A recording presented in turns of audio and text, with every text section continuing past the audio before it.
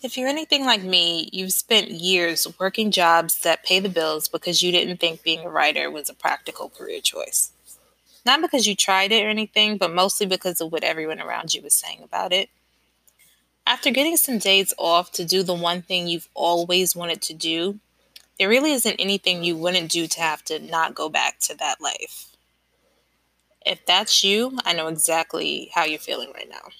I wanted to turn this podcast into a storytelling podcast because when I was 24, I wrote a fictional book and it was based on real events that had happened in my life.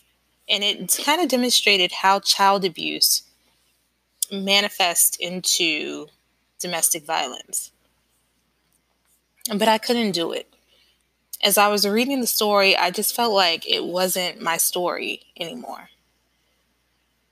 It sounds weird, but after years, tears, therapy, I didn't feel like it was necessary to express my truth in that way anymore.